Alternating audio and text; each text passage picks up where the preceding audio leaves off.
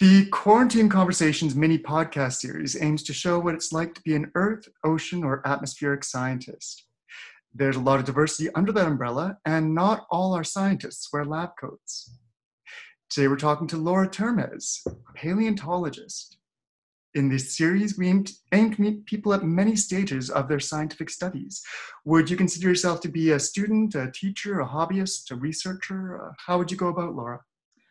I would consider myself to be a student researcher. Currently, I'm a PhD student at Simon Fraser University, researching extinct mammoths in British Columbia. Oh, really cool. Thanks. How did you get into that field? Well, it hasn't been very straightforward, and it's been a rather meandering road to get here.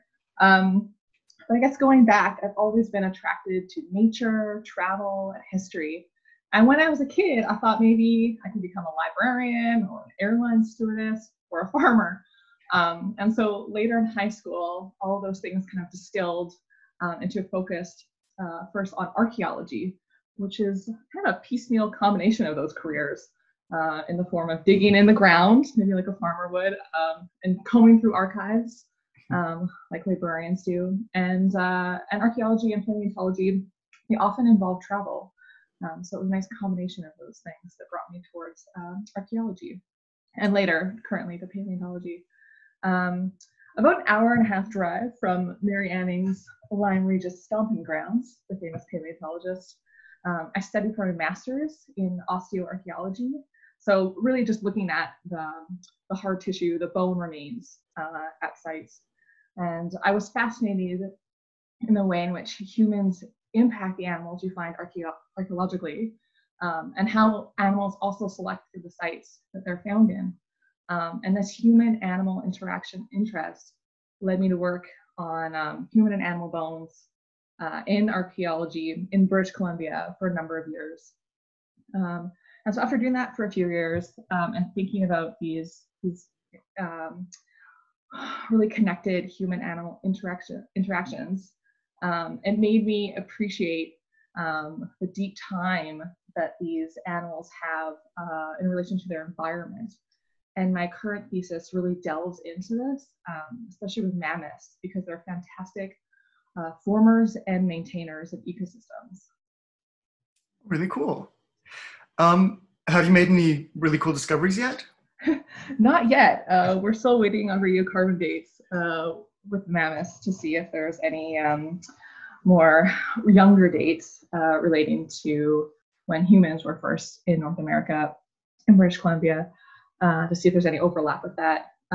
Although working in archaeology in British Columbia, every time you dig a site, you're always adding to the record, you're always adding knowledge to the record, however minor that is, with learning about what new species people were using, or tools, or ways in which people were using the environment. So far, just minor things. Okay, interesting. In like 2 or 3 sentences, could you describe what you're currently researching? I know you've kind of touched on this already a bit. Yeah, for sure. So I'm part of the British Columbia Megafauna Project. And this project involves researchers at Simon Fraser and at UBC.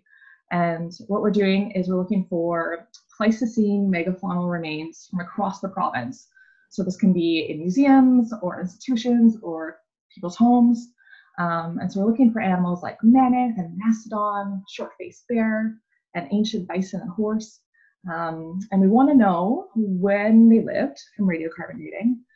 We want to learn about their health and their age from their bones. And we also want to learn more about their diet and environment. And we can do that through chemical analysis using stable isotope analysis. So it sounds like you're a bit of a chemist as well. Well, there's a little bit of lab work. Yeah, that's true. Do you get out into the field very often? Yeah, usually I'm on a bigger project once a summer. And then, of course, when I used to be an archaeologist, it was lots of digging all the time on little minor projects, mostly residential home projects, because the BC coast is littered with sites everywhere. And it was pretty much all year in rain and snow and sunshine. Excellent. One common theme that we find with our Earth, Ocean, and Atmospheric scientists is that they always seem to have like crazy field stories. Has anything nifty ever happened to you out in the field? I don't know if I have any super crazy stories. Most of them, I think, revolve around lots of heat and bugs and a lot of weird rashes, going to the local hospitals to get a medication for weird bug bites and things. But there's a few projects that definitely stick out in my mind and being very unique experiences. I was in Israel and we were digging about 10K away from the Gaza Strip. At a time when it was there was missiles hitting it, and we could hear. We were only 10K away, so you could hear it just. It sounded so close. We were in the Negev desert at the time, and it's very windswept landscape. There's nothing really around except for like a gully and a shed, and where we ate lunch, some tables, and an outhouse. And one day I emerged from the outhouse, and I nearly ran into a herd of running camels. And they were probably running and startled because an Israeli forces helicopter landed on our site, wondering what the heck we were doing there. Our shade tent was camo, so they definitely wanted to see what we were doing. But I think they were relieved we were just a bunch of nerds digging, so they weren't too concerned.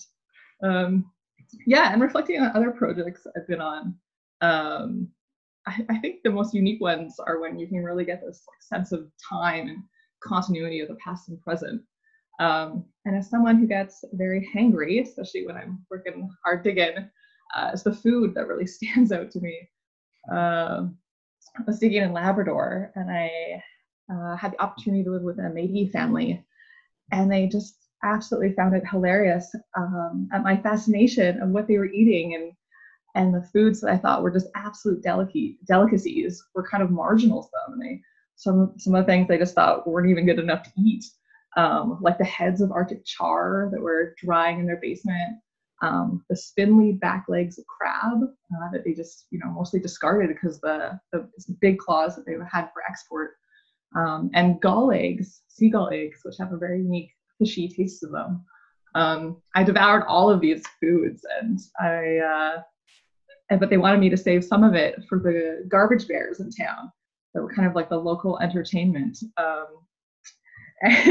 And lots of stories kind of circulate in small communities. And one of them was the fact that my tent, which had about 100 pounds of rocks in it, we were tenting while we were digging, blew away in a windstorm. Thankfully, I was not inside. And years later, a couple of the members from the same project went back to the town, and a lot of the fishermen said they were still looking for my tent in the water. So it's funny how these kind of little stories, go on in communities. Another kind of story that really was a tasty story. I was in Malta, and we were digging near a convent where we were staying, and for lunch, there was one lunch place that I had one dish every day for lunch. And it changed, but it was always the same main course, which was rabbit. It was rabbit in a million different ways: rabbit stew, rabbit lasagna, rabbit pie, and all very, very delicious, but not ideal when you've been digging in 35-degree heat and you're eating hot rabbit stew. And years later, I was excavating in Powell River here in British Columbia, and at a place where Maltese nuns were living. And I found a pile of rabbit bones. So I just find it interesting, these cultural habits that can cross continents. Okay, now I'm really hungry, and I'm hoping that all field stories center around food. I think they do. Food's a major part. This is, especially now during the quarantine, all we're doing is cooking. So so true. A lot of great ideas. Yeah. Okay. Why is your research important, and does it have any real-world applications, or does it connect to the present world in any way? Sure.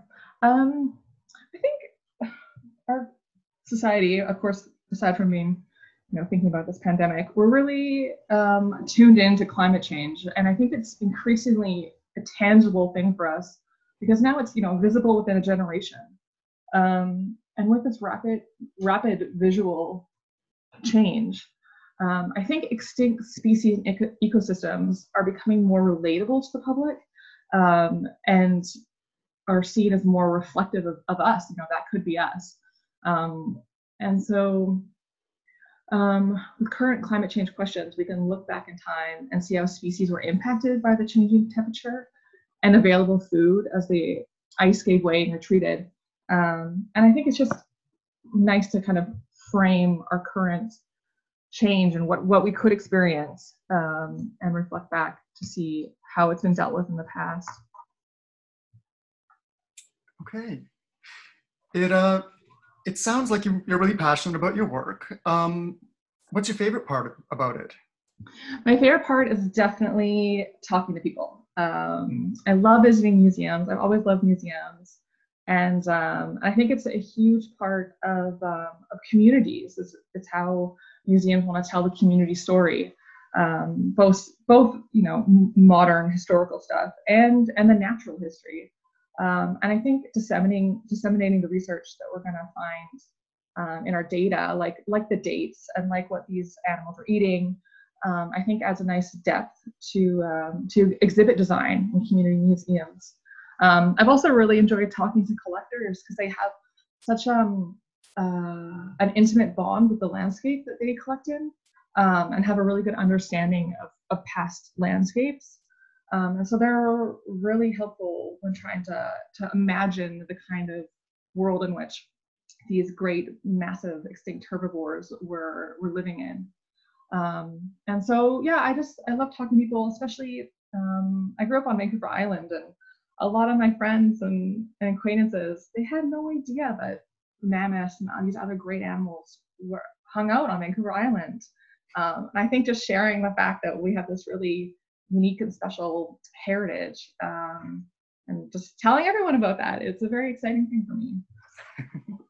I would certainly agree with that. Okay. Now, would you say that there are any problems you wish you could solve, or anything you'd like to see in the field going forward? Sure. Yeah, I have a very kind of narrow view on this because I'm rather new to paleontology. But what I've been finding is, while we've sampled a lot of material, some things that we've sampled had their tissues preserved a few years ago, like they had viable collagen, and yet I'm sampling it a few years later, and we're finding it's deteriorating. A lot of this material, like teeth and bones, have been found in kind of the last 100 years, and they have a shelf life. I think even though we think museums are this great repository that have amazing curatorial standards and are well taken care of, while this is true, the chemical the hard tissues in the bones do deteriorate. So we need to sample to get the data now before it becomes basically no more information can be taken from these bones. Okay, sounds like you're racing the clock. A little bit. Now, other things that we have to worry about, of course, today, the COVID-19 pandemic. Has this impacted your work at all, or? Yeah, so like many of you, I've been working from home on schoolwork, and that's been fine. But this summer, we're kind of going to do the last sampling round. There was a few more museums and people I wanted to visit kind of in the north section of the province. And that, of course, has been put on hold, as well as lab work at Simon Fraser has been put on hold because like other campuses in Canada are also closed. And there's also been lab delays with getting radiocarbon dates back. So there's a few delays, but I'm not worried because we'll just do this later, and that's okay. Excellent. Well, Laura, it's always a treat to talk to you, and I hope you get through this all okay. Thank you very much. I look forward to learning about all your great discoveries coming up. Same. Yeah, I can't wait to get some data back. Okay, Laura, take care. Thanks. You too.